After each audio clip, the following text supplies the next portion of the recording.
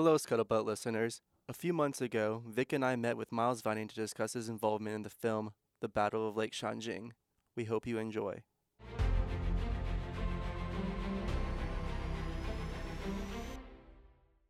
Hello, Scuttlebutt listeners. We are back with Miles Vining to discuss this month's topic for the anniversary of the Battle of Chosin Reservoir.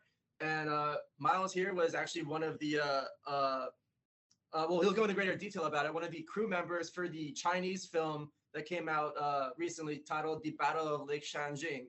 So, Miles, well, first of all, how did you get involved in this project in the first place?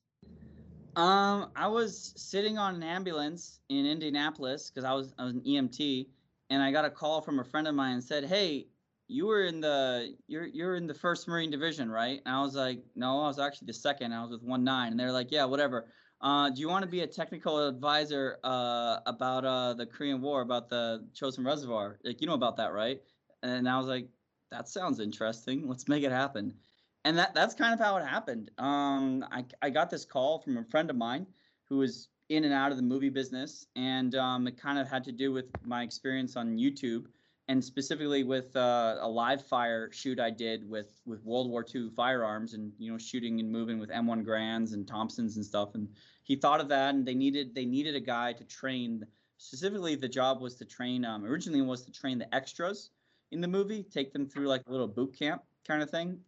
And that's what I kind of envisioned coming on for. But then as I got into the job, and I realized the role was expansive in so many different ways. I ended up being a researcher. I ended up filling in as an extra. I ended up filling in as like a semi-actor in some spots. I did train the extras for about a week and a half to 2 weeks in China.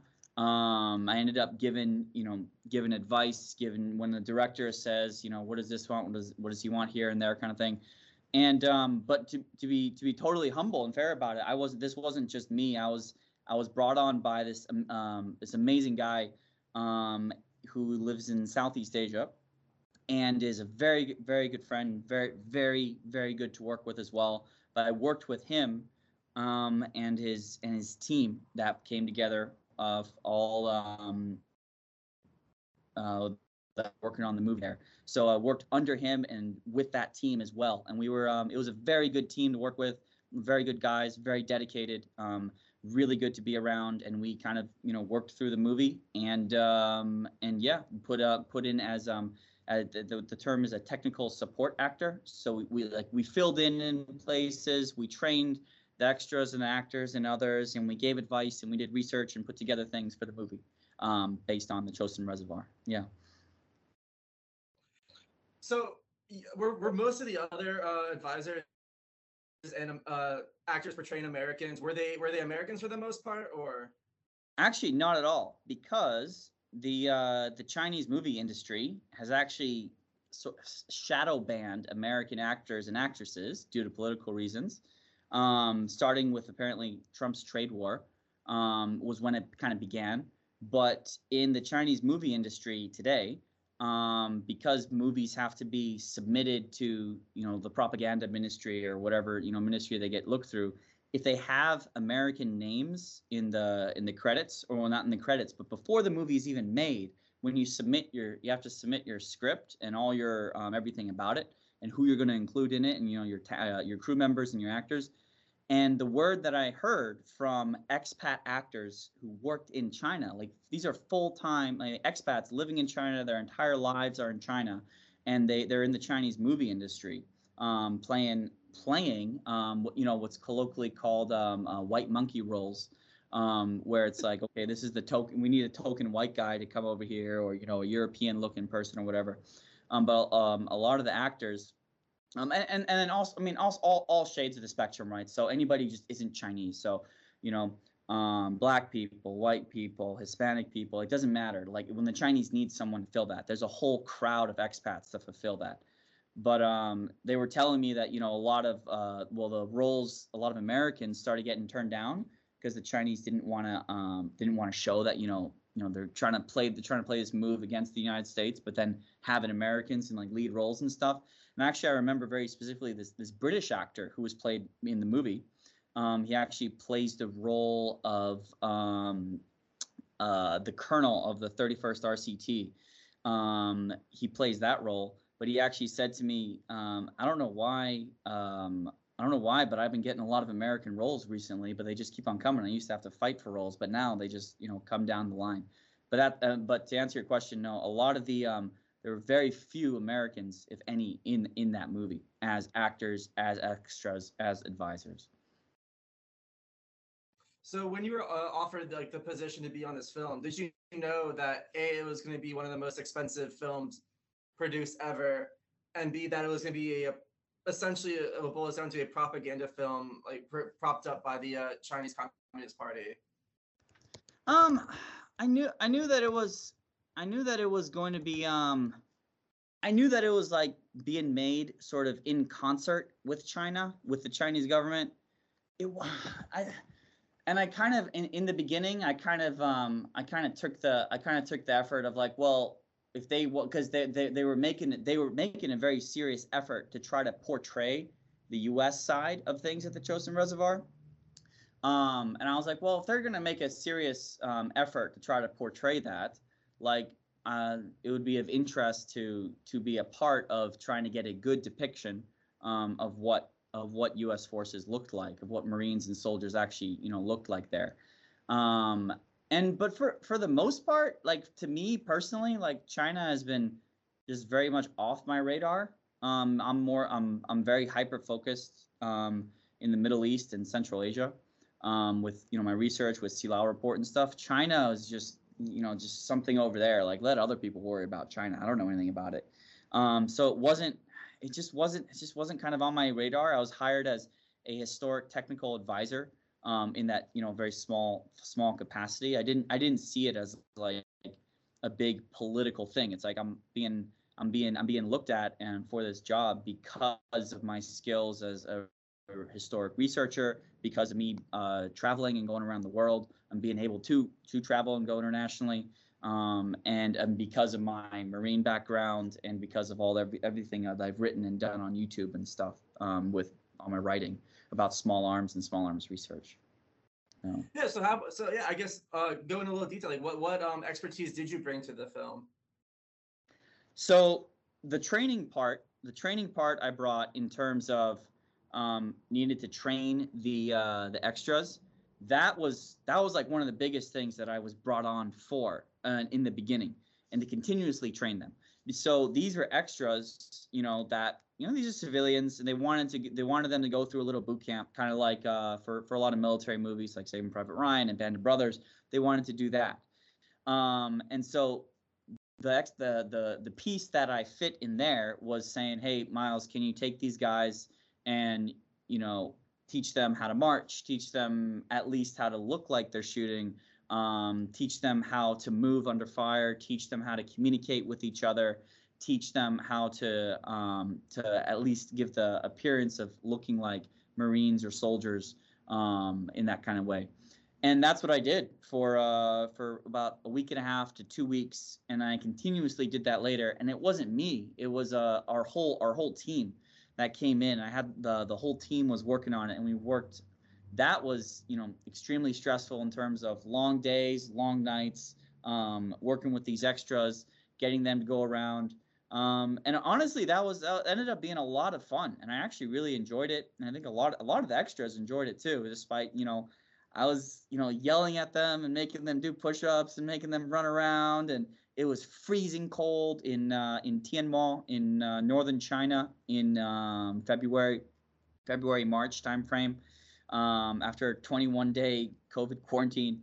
But at the end of it, it was like I was, the guys kind of dug it. They got hyped up. They were, yelling and moving and communicating.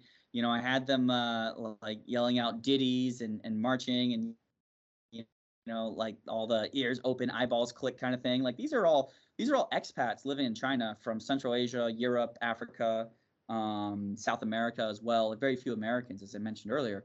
And these are all these, civilian extras. They don't get to play army kind of thing. So some of them had been in the service before, and so that was definitely an interesting to sort of talk with some of them. A couple French soldiers, a couple Russian soldiers, like former Russian soldiers as well. I got to talk with them and stuff, share experiences, and I leaned on some of them to be like, hey, can you be the squad leader? Can you be the platoon sergeant? And we had it all organized down to platoons, and it was called Chosin Company.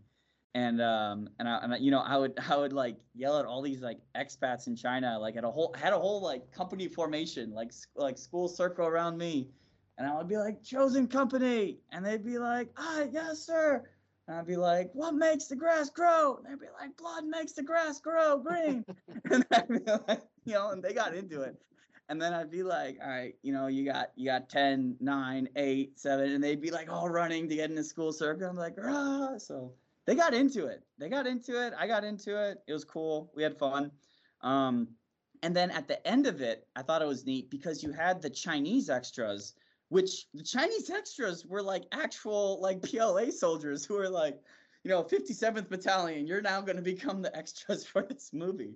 So you had a bunch of these, like the Chinese extras were actual PLA soldiers, who were like, all right, wear this 1950s stuff and run around. And so, like at the end, like they were training at the same field that we were, right? So they were doing all their stuff with their instructor and everything. And I asked for, and I asked my boss if we could could we put the two sides against each other at the end of the training? And he was like, what? And I was like, yeah, let's do it. Let's make it happen. And it was cool. So like the two sides, like the Chinese extras and the US like expat extras, like we had this big mock battle at the end of it, and they were maneuvering against each other and like low crawling and like going bang bang and stuff. It was neat. It was pretty neat. And then we all got to be sort of friends and got to know each other, and like I got to meet one of the Chinese bugle players. I became friends with him. And all the extras, keep in touch with them, and they're all very nice, like very very cool guys to be around and work with. So yeah, but yeah. So being that the hold on one second. So being that the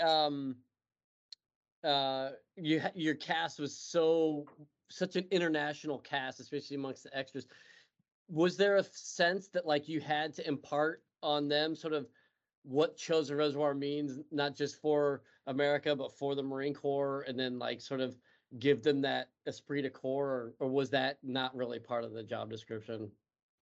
Yeah, it was in terms of like you're training to portray this kind of role kind of thing, and like you're getting paid to do it because you're getting paid as an extra. So this is now your job. So your job is to be the best you can with that, and all the extras and the extras got picked on how well they perform.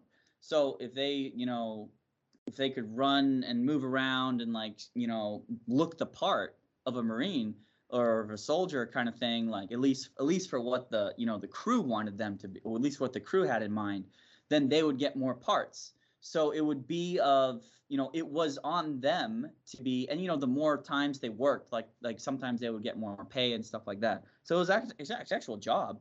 So the more times they would, look the part, the more they would benefit from it. So they bought into it as well. And we all sort of realized, hey, like at the end of the day, I was like, guys, this is just a movie.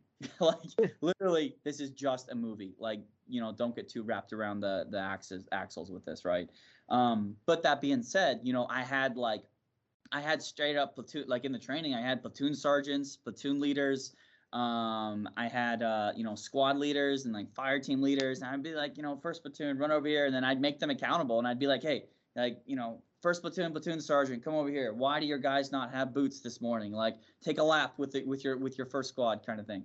So they got into it. And then everything is about sort of like the language, right? Well, sort of, and how do you make that portrayal? So what I really looked into for the historical accuracy side of things is things like the language of the time, the way the weapons carry of the time, the equipment, the gear of the time, stuff like that. So, and these things were like very subtle, but there were things that I had to really harp on.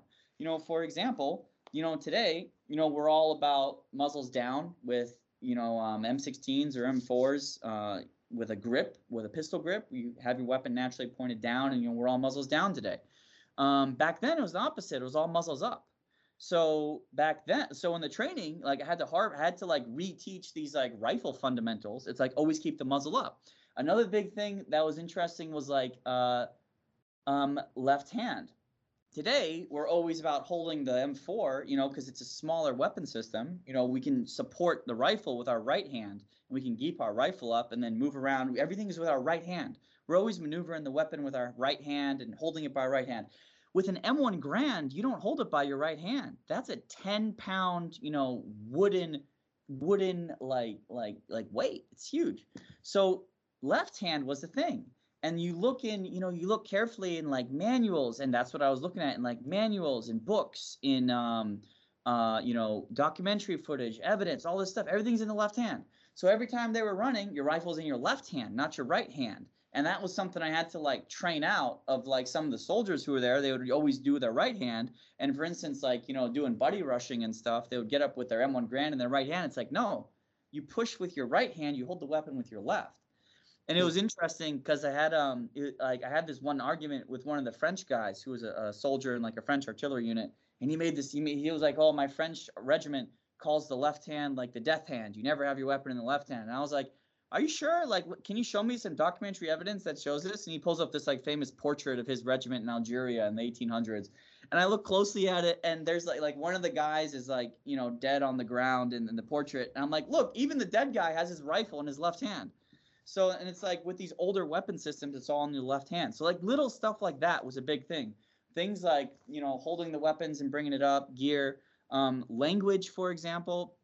You look at the 1950s and, the language that was used by soldiers and Marines, by just everyday Americans back then, there wasn't profanity in what we know of today. Like, you just don't see it in a lot of, you look at movie scripts, you look at personal accounts, you look at eyewitness things like talking, you don't see this amount of profanity. Yeah, so it's like there's this tendency among the actors and the extras, to use a lot of profanity and stuff, and they yell like F this, S this, da da da. And that was something I had to actively like train out of people. It's like tone it down in the profanity for the historical record kind of thing. And that was something with that. Other things like, the lines and teaching people how to say this, how to say that. The commands were different for, like things like set, moving, move is stuff we use today. Back then, they used different things, and I had to change up the commands in that sense. So these little tiny details that at least I see them as important historically, and that was what I would impart on the extras and the actors and how to incorporate in their plays. Did they have much of a concept though of like the Chosin Reservoir, like what it meant sort of in the larger picture as we're, right in the beginning stages of the Cold War? Yeah, no, not really. It was kind of like most of these guys were sort of average dudes, very little to no, most of them had very little to no interest in history. They were like, this is a great COVID job. And a lot of them were out of jobs, or they were at university in China and they couldn't go to university. And they're like, well, this job came up. So then they, joined up, and, they got these jobs in there, and they're like, oh, whatever, it's a movie. Like, I'm just going to be in it kind of thing. And I think a lot of them definitely came away from it, like learning a lot more at a number of different levels. And there were several times like we had, a lot of times actually, like I would, individual actors or extras, like we'd talk about the history or the significance of this particular engagement or this battle, or, the 31st RCT or the 1st Marine Division and stuff like that. And I'd have one-on-one conversations, and I did especially more for the actors. Because with the actors, I would have a lot more in-depth conversations, because they had to like act out these generals, and they had to they were trying to portray these moods of what the generals were. And I would be like, okay, well, you're a MacArthur and you're an O.P. Smith. And it's like, well, okay, well, how do you, this was the dynamic at the time. Well, this guy was a MacArthur guy, so he was a yes man to MacArthur, and he hated Smith. But Smith wanted to do his own thing, so you're trying to do this bit over here. So stuff like that was what I would get into more with the actors.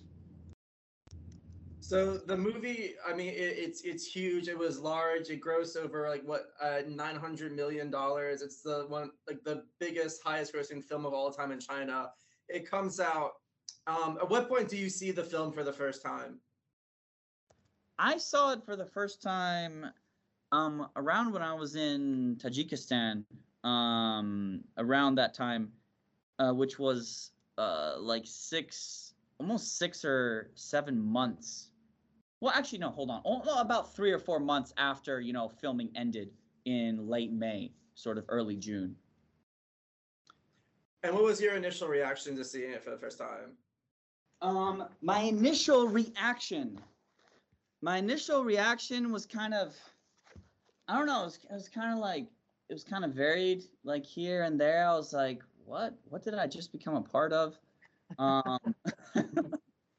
you know, like at the beginning of the movie, I'm still utterly baffled. I'm just like, this is just utter revisionist history at its finest. I'm like, and it's like because it says on like it starts with Inchon, and it's like on July whatever, like the United States like invaded North Korea. I'm like, yeah, but did you forget the past couple months or like like well, because it starts off by saying America declares war on North Korea, and then they act as if Americans had not already been there fighting like previously before that. Yeah, and it was very like, what? I'm very confused by this. And then like in the opening scene also like we bombed China apparently. Yeah, and then you see like the B-26s coming in or the F-4Us like taking out Chinese shipping vessels and stuff like that, right? Yeah, and it was very. And here's the thing though, it's like I had nothing to do with that scene, so it's like only maybe 30 to 40, like only 20 to 30%, not even that.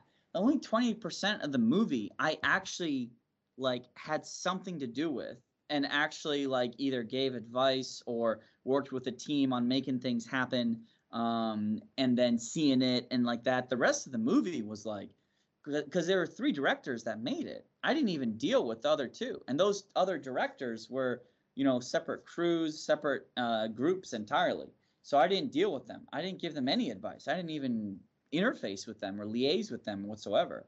I only dealt with the one that I worked with the tactical team that I was on, and our team only dealt with that director. So I only about 20% of the movie that you see on screen is what I was a part of or affected in some way. And then there's another like 20% that never made it into the movie, that I was also a part of, kind of thing. So it's very like, it's interesting in that sense of so like you asked when I saw the movie, I was like, what? Like that's kind of weird. But then other parts I think came out pretty good in terms of some of the action scenes. The village scene was I think well put together in the final product of it. I don't know. And then I kept on searching for myself because I was so anxious to like see myself in the 2 parts. And I actually had like 4 or 5 parts that I was in. And I had to watch the movie several times to find the parts. And I was like, where am I? Because I was like, you always wonder, like, did I make it? Did I not make it? Like, what happened? So, but yeah, that was kind of interesting to see. Like, wow, there I am on the big screen, but you can't really recognize me, just my nose or something. So a lot of American war films, especially like recently, are like sort of they pick a historical unit or individual figure and they base off of like a book or a memoir written off of them and then sort of go from there to start up. Like I'm thinking of like We Were Soldiers, Black Hawk Down, Band of Brothers. They're at least somewhat grounded in a historical event with figures. Yep. What was that the case for this film, or was it sort of just like a story taking place in a historical event but not grounded in history? So it is grounded in history, and the interesting thing about the battle at Lake Changjin is the facts that this history is based on. A lot of it actually comes from the U.S. side, because as it shows, and the thing in the movie is that the first movie is really about the destruction of the 31st RCT, the 31st Regimental Combat Team, which was initially, became known infamously as Task Force Faith. After the commander, Colonel McLean, was killed in the first couple days of the fighting. And you actually don't even see the Marines. You don't really see the 1st Marine Division for the majority of the movie. You see them here and there and stuff like that. But it's actually a Chinese depiction of the destruction of the 31st RCT. But they don't really even mention that too much in there. They mention it's like, oh, this is a thing against, the 1st Marine Division at the Battle of Lake Changjin or Chosin Reservoir. And the funny thing is, from the Chinese side and from the overall research side, you actually have an astounding amount of research material and historical material. There's more historical material from the U.S. side that was available to depict a movie on the Korean War. There's more historic material from the U.S. side than there is the Chinese side. So much of what the Chinese, the Chinese Communist Forces, the CCF, the People's, the volunteer forces, that were in Korea, so many of them were either just killed or captured.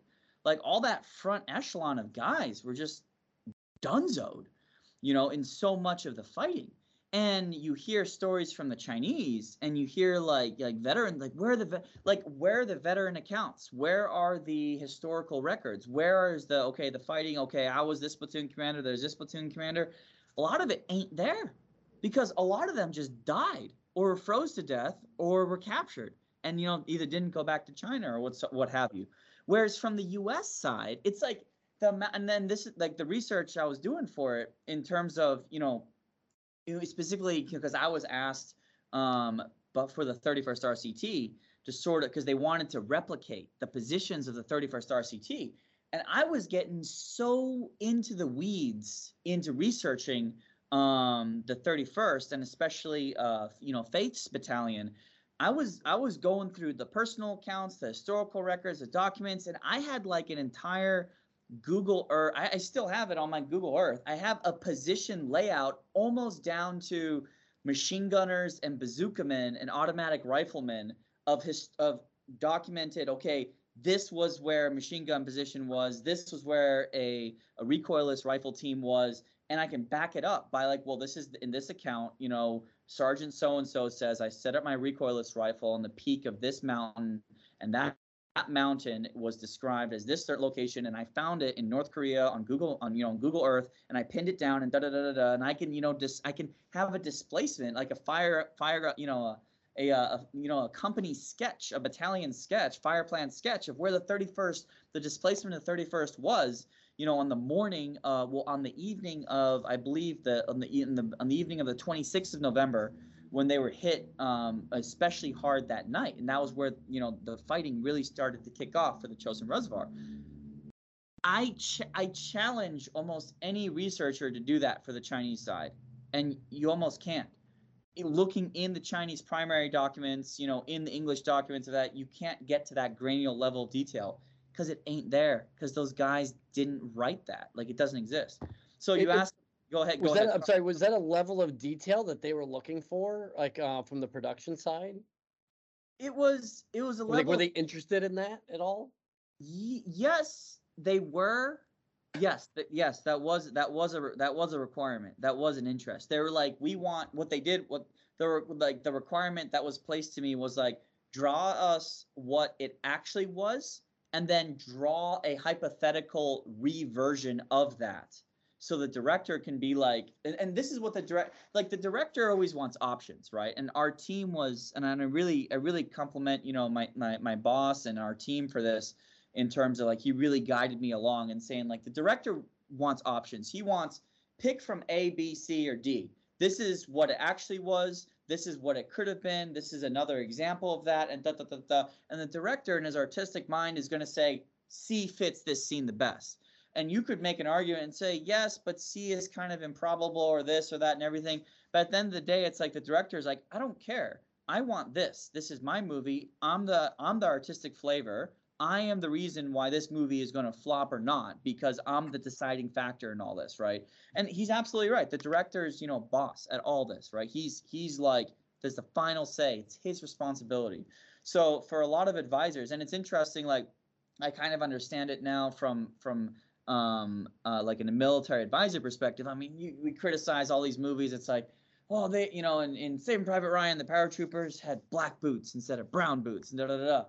And now I can understand from the production side, it's like there were a million reasons why the paratroopers had black boots instead of brown boots in Saving Private Ryan. There were logistical reasons. There were department reasons. This department couldn't make it work with this department or that. There was the director, the artistic side, the AD side. They said we need it to be like this or we need it to be like this. There's all these different reasons why that thing happened. And more often, and almost always, there is a reason why, there is someone coming forward of, well, the actual event in history was kind of like this. But on the artistic side, on the director and the AD side and the creative side, they're like, we're trying to tell a story here, and that isn't going to work into the story because we're trying to get across emotions, and we're trying to get across, drama, and we're trying to get across feeling and this and this and this. And what you're saying isn't going to make that fit because it's not going to work for this couple of reasons. And that's like an artistic reason.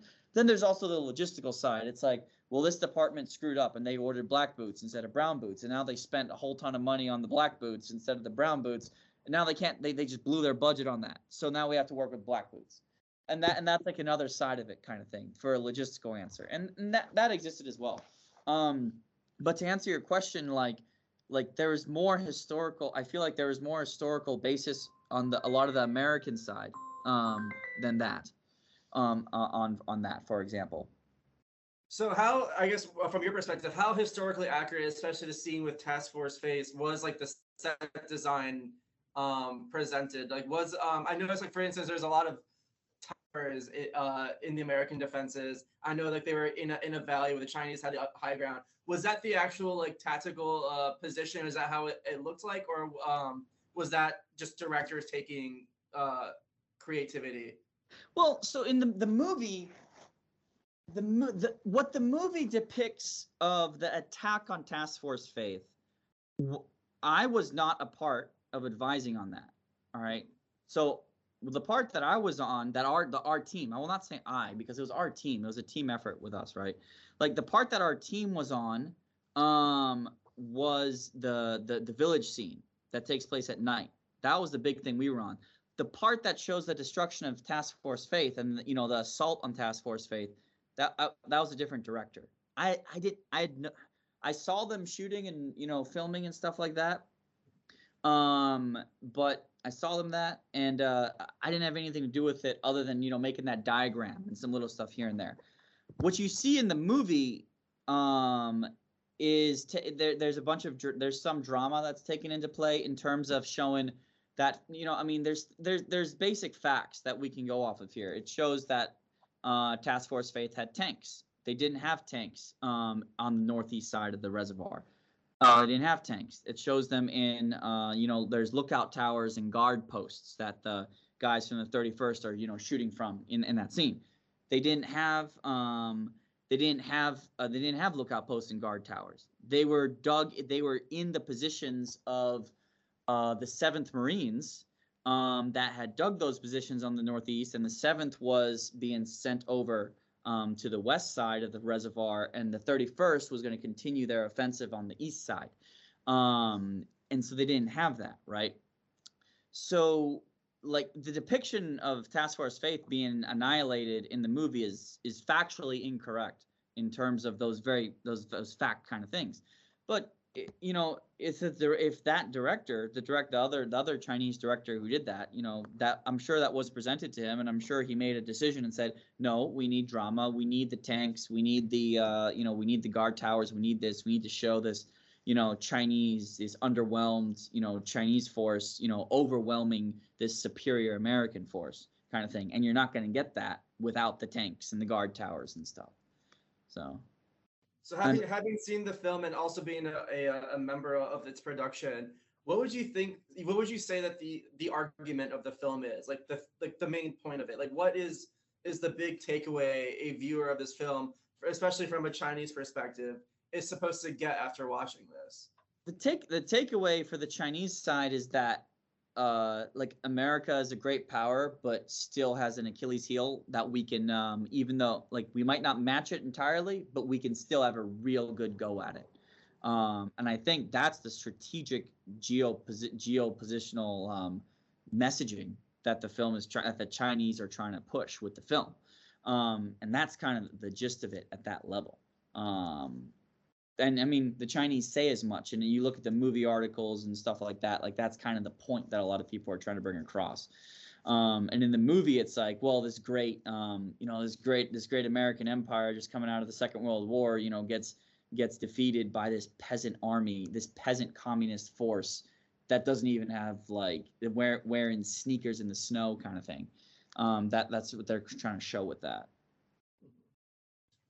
So, in working with the Chinese and creating this film, so to what extent is the Battle of Lake Changjin like part of like their national story? Is it a big thing? Is this something that a lot of people knew about before going into, or is this trying to bring like this something that isn't really as well understood as other historical events? It's a big deal to the Chinese historically because the first phase, the second phase offensive, right, which is the first phase Chinese offensive, CCF offensive, actually took place in October of that year, right, where the Chinese, they did a reconnaissance, essentially a reconnaissance offensive against the U.S. And then the second phase offensive is what you see that really turns the tide of the Korean War. That's a big deal to the Chinese Communist Party and to the Chinese army, because this is, as I was saying, the Chinese army was this, like peasant army that emerged from the Chinese Civil War, as being victorious against the nationalists, but not victorious against anything else. And obviously, the Communist Party, had been whipped. They've been getting whipped by the Japanese. They've been whipped by the nationalists before the Second World War. The Long March was a retreat to the west. And so they hadn't been tested, until the Korean War. And then this is a big deal to them in doing that. Now, that being said, something that I always want to point out on the strategic level is that the forces that a lot of the forces, especially at the Chosin Reservoir, on the 8th Army's side, I can't speak as much with General Walker, but at the Chosin Reservoir, a lot of the communist forces that were up against the Marines and the 31st, these were not originally communist forces.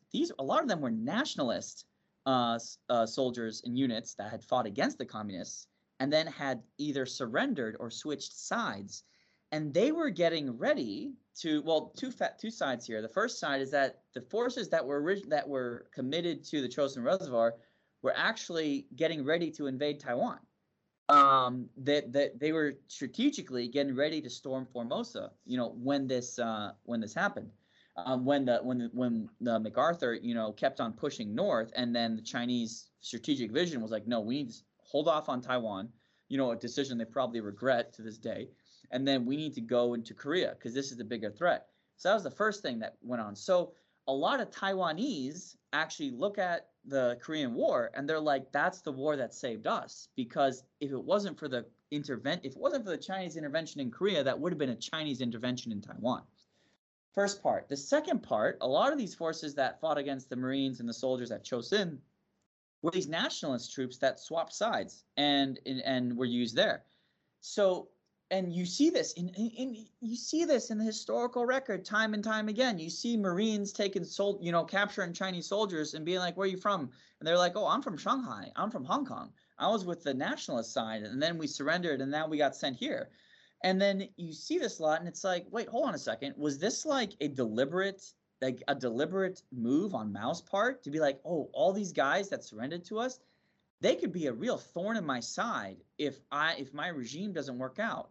What if I send them to the meat grinder in Korea and I can just get rid of them and I'll label them as heroes? And then they'll live in infamy as like heroes, they'll be like martyred for the cause kind of thing, for the communist cause." But really it's a win-win. I stop the Americans in Korea and I get rid of any potential enemies in the future.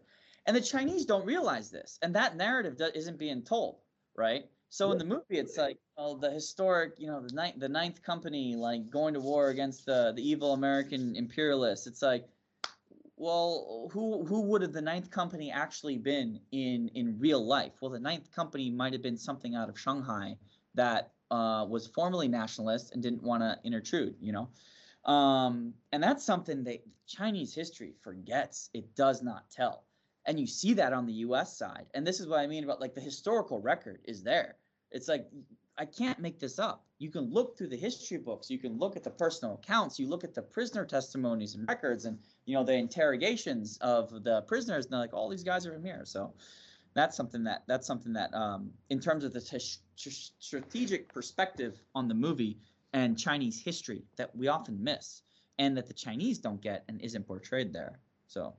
Well, and I think that's interesting you mentioned, because I wonder, and maybe this is the cynic in me, but it's less about them forgetting and more there's more intentionality there. And one of the things I'm thinking of is, and I hate to call this a propaganda flick, but and especially when you compare to like stuff that we were putting out in the action movies we had in the 80s and 90s.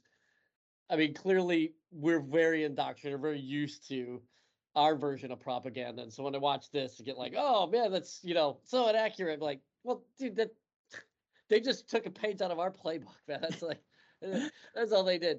But at the same time, like, it has utility, especially as we look at some of the cultural dynamics and the cultural tensions within China. It seems like there's a lot, almost unapologetically, that they are including in here and intentionally not including other things. Like, for the fact of the matter is, like, this wasn't a fight of the 7th Company of the 8th, whatever, when they do roll call, they're going into the, it seems like it's only maybe 1,000 guys at most, but really the whole thing was like 120,000 against 30,000, not this 1,000 against 30,000 sort of thing. And so anyways, I guess what's some of your take on what the role that propaganda is doing? I mean, I think it's no coincidence that it was released on like the 20th anniversary of the CCP, right? So yeah. Oh yeah, exactly. The role, well, one big thing with the role of propaganda, and it's almost like you mentioned, like what do they include? What does history, what you include and what you not include about movies that display the historical record? I kind of asked this early on, and I was like, because we were talking about the composition of the 31st RCT, and we were talking about, okay, well, what were the units involved in the soldiers and all that stuff? And I asked a question. I was like, where are the Koreans? And I was like, wait, what do you mean? What Koreans? And I was like, 30 to 40% of the 31st RCT was integrated South Korean troops. You had integrated down to the squad level. You had split squads that were half Korean, half American, right? Half American soldiers. And that is pointed to one of the reasons why the 31st probably did so badly, was because you had no unit cohesion. You had squads on the line that they couldn't even talk to each other. Squad leader says, fire watches ABC, and half the squad is like, I don't know what you're saying, right? So, and it came back to me. It was like, oh, we don't talk about that.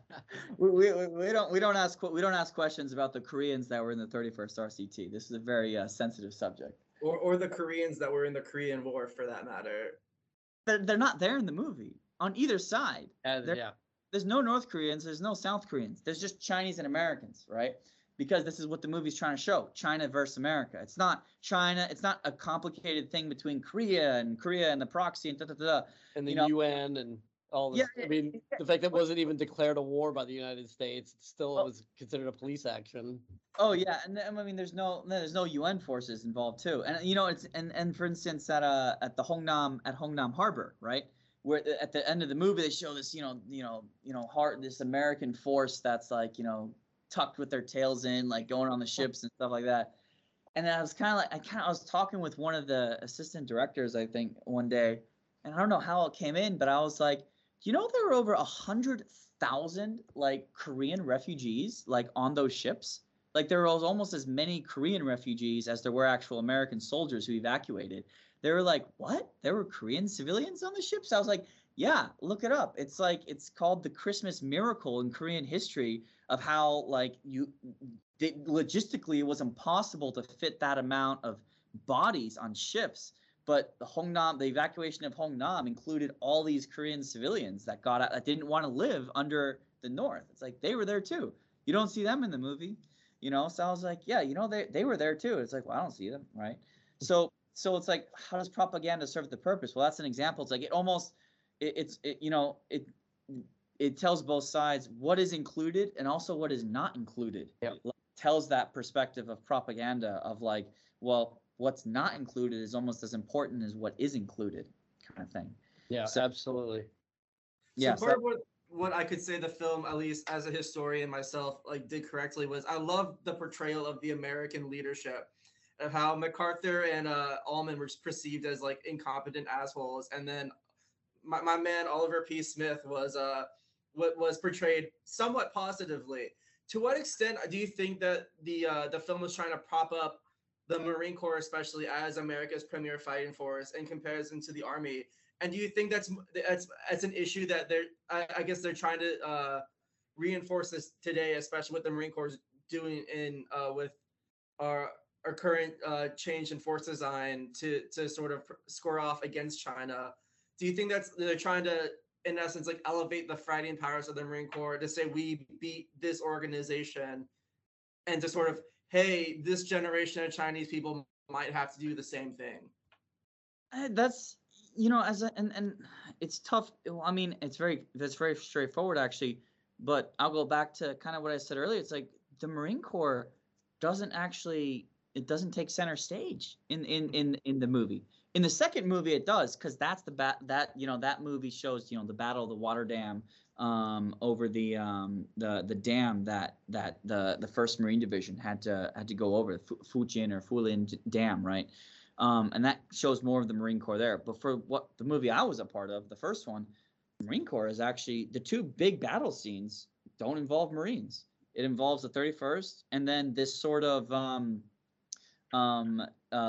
made up, this sort of historically correct but also made up American infantry company holding this village that's on the way to the Chosin Reservoir. But there's an Army infantry company, right? It's not a Marine company. So and in the and they make all these. So most of it is like verbal.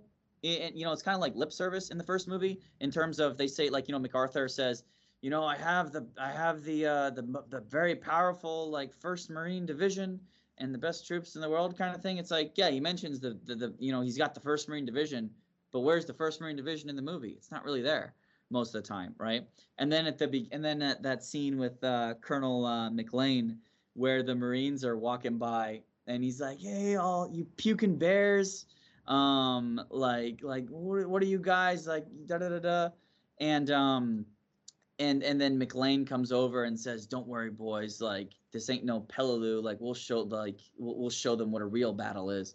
Like, that's kind of it in terms of them showing the 1st Marine Division in that. But I think what was trying to be displayed with O.P. Smith was that the Chinese are trying to show O.P. Smith as this guy who realized the power that China could bring to the table, and they're trying to show him in a way of like, look at this guy, he knew what we were capable of all along, and he was trying to stop the catastrophe that was about to unfold, but he couldn't do anything about it because he had this maniac MacArthur and his his lip service boy Almond, like, working with him as well. But he knew our true capability, and I think that's what they're trying to show with Smith, which is, it's not too far from the truth, in that Smith was, Smith saved the 1st Marine Division at the Chosin Reservoir, like, and his actions, in so many ways, like, display, like, like he was the guy, the division needed to say, we need an airport at Hagaru. We are going too fast. my front can't, my back can't catch up with my front.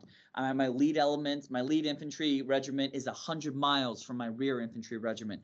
He was the guy that needed to like put his foot down and say, we need to hold fast, we need to dig in, we need to make this airport. When everyone else around him was like, go, go, go. MacArthur says, get to the Yalu, da da da da da. And that displays, I think I liked how they did try to display that leadership dynamic in the movie. And that was part of like some of the coaching things that I did with those actors, where you see, the guy who displays Walker and O.P. Smith and Almond and MacArthur, who, that was the history that I would like take them aside and be like, hey, this is what was going on. And these are the characters that you're being asked to display, kind of thing. This is how they were. So if that answers that. Oh, that's really cool, actually. So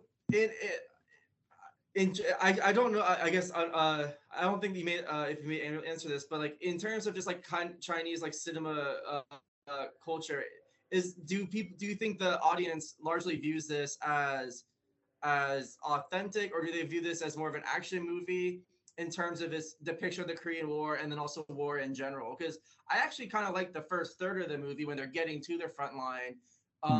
The sense of being thrown into train cars en masse, and then the being victims of bombing on their supply routes. But then it feels like once you get to the front lines, it's like a rewind back to like a 1980s movie, or if you've seen Inglourious Basterds, the film within a film where where you have like Hitler laughing at the sniper shooting all these Germans. I just imagine like Jinping in his little like movie theater in China, just laughing his ass off as these Chinese action heroes are just mowing down Americans as if they're the front lawn. So, what do you think? I guess is the reaction to its depiction of warfare in general? Well, I think if they had asked our director and our tactical team to advise or to do the second part, you would be saying the reverse, and you'd be saying the first part's kind of slapstick and the second part is much better. Because we only worked with the that was a joke. We only worked with that first part that you're talking about, like going on the train and then going the whole village fight and everything. That was our commitment to the movie. We didn't do that second part. And that second part was another director that filmed that part. So he filmed it in, his style and his way. But that's why that's probably answers to your question of why the two are like that. Well, that does answer your question in terms of that's why it feels like that separation, because one director and crew took care of that second part, and it was the other director and crew, which was us, had that first part with the village scene. But in terms of like, the Chinese response to it, I've heard a lot of Chinese were like sort of proud that it kind of came out. And it's kind of like this, it kind of like how it is like in the United States and kind of like Korea, the forgotten war, like, so in China, there's this resurgence of Korean War, drama and history. A lot of this is, of course, directed by, the Chinese Communist Party. In terms of you have like there's like a 38th parallel, like movie series that came out in China. There's another movie about, this bridge that that is trying to be built on the western side of the country, and the Americans keep blowing it up, but the Chinese keep building it. That was a big movie that came out, and then there's this movie as well, and then the part two. So it's like this resurgence of that. So a lot of Chinese are kind of like, wow, like we rediscovering, like, oh man, we did all that, we did all this and we didn't know about it, kind of thing. It's coming back to light. Also, at the same time, I think what I heard, what had a lot of Chinese say to me, in terms of saying we kind of saw right through it, like we saw what it was. It was like it was one of these state propaganda films, and we kind of saw that, okay, yeah, they're trying to push this agenda. It's like, okay, next one, I guess. So because there was a Chinese blogger who was actually arrested for being critical of the film, wasn't he? Exactly. He was critical of like the depiction of the soldiers, of the Chinese soldiers or something like that. Don't criticize it in China. I am not going back to China under this regime for the rest of my life. That's for sure. But yeah, I think that kind of answers your question with the response to it. in that. It's kind of like how Active Valor was, to be honest. Like when Active Valor came out, it was like, come on, everybody saw right through that. And it's like, yeah, it's a cool flick, and some of the technical sides of the scenes were like they actually used miniguns and helicopters and scuba and everything. But at the end of the day, it's like, yeah, it's a recruitment video. Yeah, this is a SEAL, like this is a naval special warfare recruitment tool kind of thing. It's like I'm more impressed with like Navy SEALs, the original movie with Charlie Sheen, right? Like that was cool. Like that had me riding on the seat of my thing. It's like with Active Valor, it's like, great, another minigun scene. Oh, great, another house clearance scene. Oh, wow, they killed all the bad guys that time. Like one shot to the face. Like of course they did. Like they're SEALs, So I think I would answer it like that. So do you feel the film has been successful or unsuccessful, or maybe not be answer this, but in terms of gearing the Chinese population into viewing the United States more adversarial? I don't think if the movie was supposed to be like some kind of a Manchurian Candidate kind of thing, to be like Chinese population activate against the U.S. I don't think so. Because but is it more like just like planting like a seed in the back of your mind, like this historical event happened when we were against the United States that we may have like less heard of before? Yeah, I don't think so. I think a lot of Chinese who watch it are kind of like they see it for what it is, a sweet action flick that displays what our government feels like against the U.S. kind of thing. Because like a lot of okay, so there's two things at play here. I think the first one is that a lot of the young Chinese population is a lot of it is pretty woke in terms of they have VPNs, they know how to get around the system. It's like they're not fooled very easily. It's like a lot of them are very smart, they're educated. They studied in the West, right? Like they went to Berkeley, they went to Stanford, they went to NYU. Yeah, like this is a pretty woke population. So a lot of the younger, like intelligent and the younger sort of more affluent side of China sees this for what it is. It's like another action flick, right? The second thing is that like whatever views that the more adversarial part of the Chinese population is and has, it's like the only thing this film does is it just sort of reinforces it slightly. It's like, I had this anti-US view. Yeah, let's go watch this movie. Yeah, I'm still just as anti-US as I was before. Like, like I haven't changed. I'm still anti-US. I'm not like I don't get the sense of like, oh, I'm anti-US times 10. Now I'm going to be anti-US times 20. Yeah, it's like no, maybe 10.5. Because I mean, like as an example, like in terms of Taiwan, right? Like I just remember this one time on set with one of the Chinese extras who I became friends with. Like I just mentioned one time, like, oh, I used to have these I used to buy these airsoft gas pistols, gas guns. And I know the really good ones were made in Japan, but there are some also good ones that are made in Taiwan. I was talking about airsoft guns. I'm not talking about politics. I'm talking about airsoft guns. And as soon as I said Taiwan, it was as if he got activated. And he looked off in the distance, like literally into the sky, and literally said in English, Taiwan, it will be ours again. This, and this was in the middle of making the film, right? Like, dude, that is Manchurian Candidate, man. Yeah, it's like Taiwan, it will be ours again. And it's like that guy, he's a very nice guy, but he didn't need to be involved in making a movie about the Korean War, showing the U.S. as the bad guys. He didn't need that to reinforce his opinion that, the U.S. is bad. We will have Taiwan again. China will rise. That he didn't need that. All right. He already had that. Okay. And then the mood around like some of the Chinese population that I met, like, after and during the movie, the mood was like, it wasn't like, should we take back Taiwan, or should we do this, or should we do that? It was, when will we do it? And the movie the movie was still in production. Yeah. they didn't need a movie to convince them that we need, we need to really work on Taiwan, guys. Let's really get back to the drawing board on this one. It's like, they didn't need a movie to do that. People were already thinking this, right? So I think the movie just sort of, as if it was a part of a political agenda, I don't think it mobilized anyone. I think people were like, yeah, let's go to the theater. Let's see a cool war action movie. Oh man, that sucks. Wow, yeah, we really did really good in the Korean War, didn't we? Okay, well, let's go back to work tomorrow. And I think that was sort of the extent of that. I don't see it as like a geopolitical mover kind of thing. So Interesting. So you mentioned earlier that you have been completely turned off to the film industry, and as well as not necessarily the Chinese people, but the Chinese Communist government. Do you mind elaborating more on that?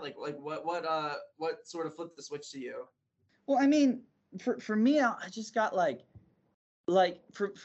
for me, it's like I'm a prior infantry marine like myself. Like the movie is depicting combat, and it's like this is just combat it's a very personal, real, visceral experience. It's like this is the real thing.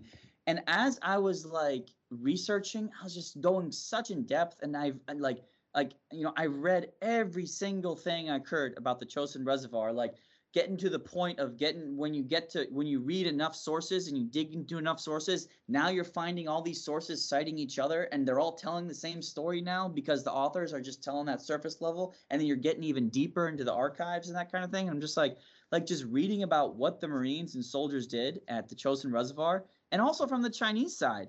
I kind of just developed this attitude of just what everyone involved at the reservoir did, in November and December of 1950 on all sides, on the American side and the Chinese side.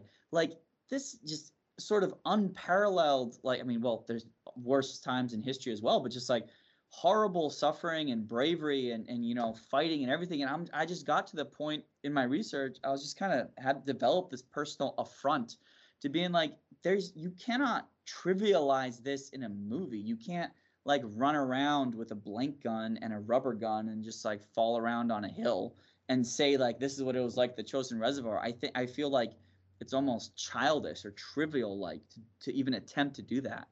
And I just got really turned off.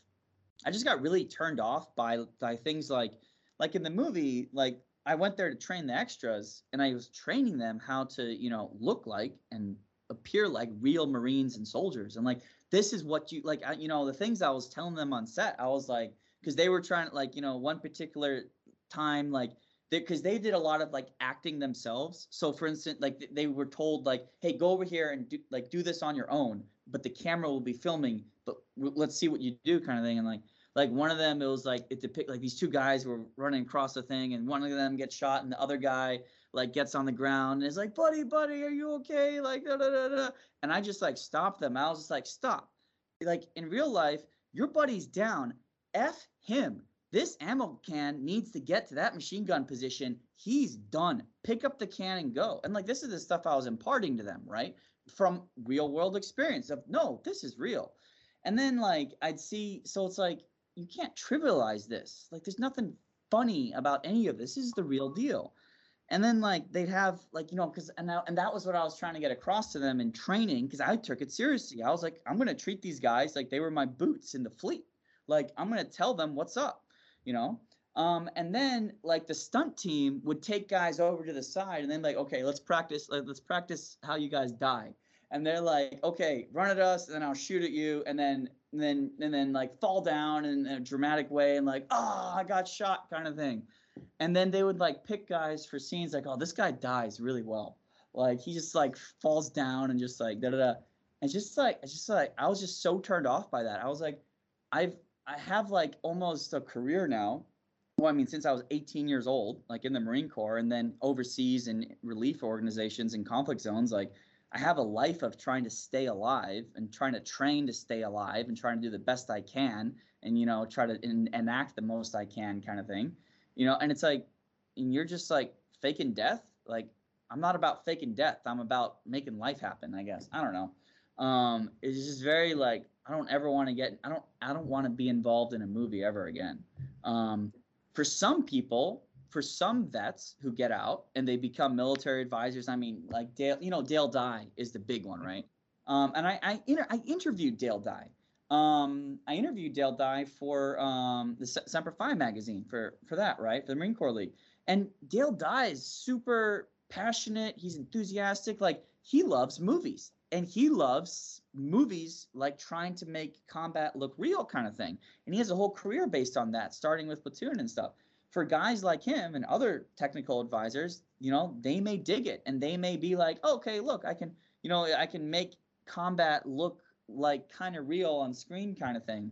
But for me, it's like, this is not my cup of tea. I don't know. And I just found that out during that. It's like, this is like, you're depicting something that is so real and visceral. It's like, there's no trivializing or faking it. It happened to the guys that were involved.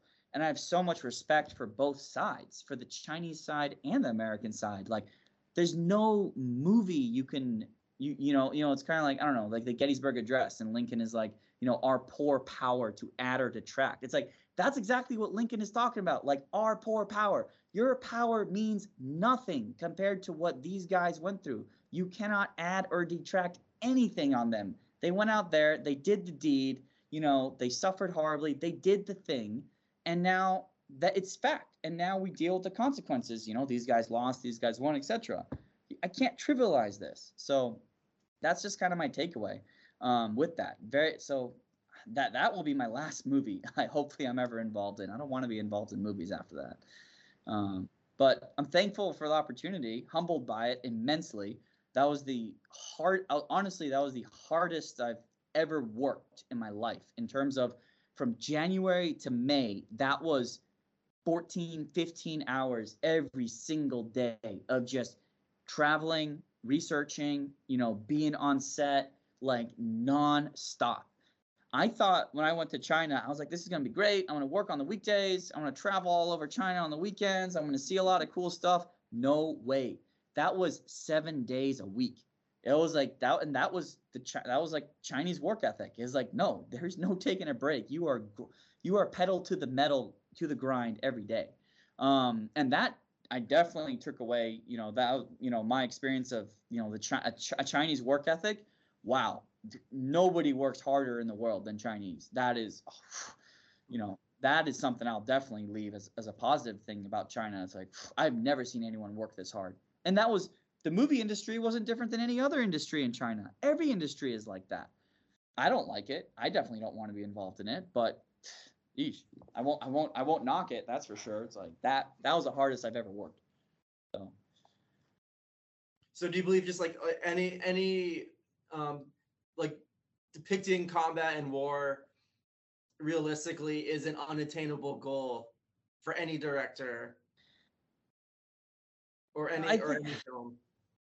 I think it's I mean, I don't think it is well, actually, if we want to answer realistically, it is unattainable, because unless you're sitting there in a fighting hole and you're getting, machine guns over your head and artillery all around you, how do you bring that to someone? You can't experience that unless you're there. Now we can get close to it, and I think it is worth it getting close to it, because directors do a good job of it in terms of, and I myself, I myself am motivated, right? Like I, part of my motivation in going into the Marine Corps is like Saving Private Ryan, Black Hawk Down. Like, I want to be like that guy.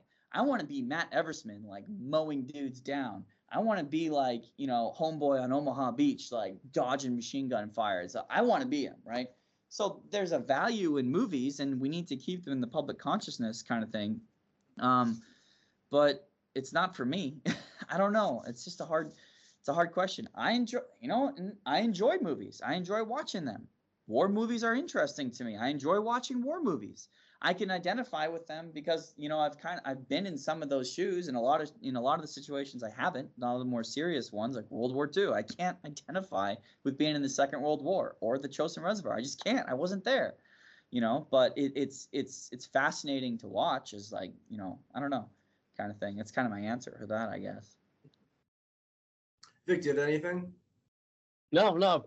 Again, man, I really just appreciate your time, dude. It's always great to sit down and sort of pick your brain, man. I mean this with utmost affection, man, but you're like one of the gnarliest dudes I know. I love just sort of hanging out with you.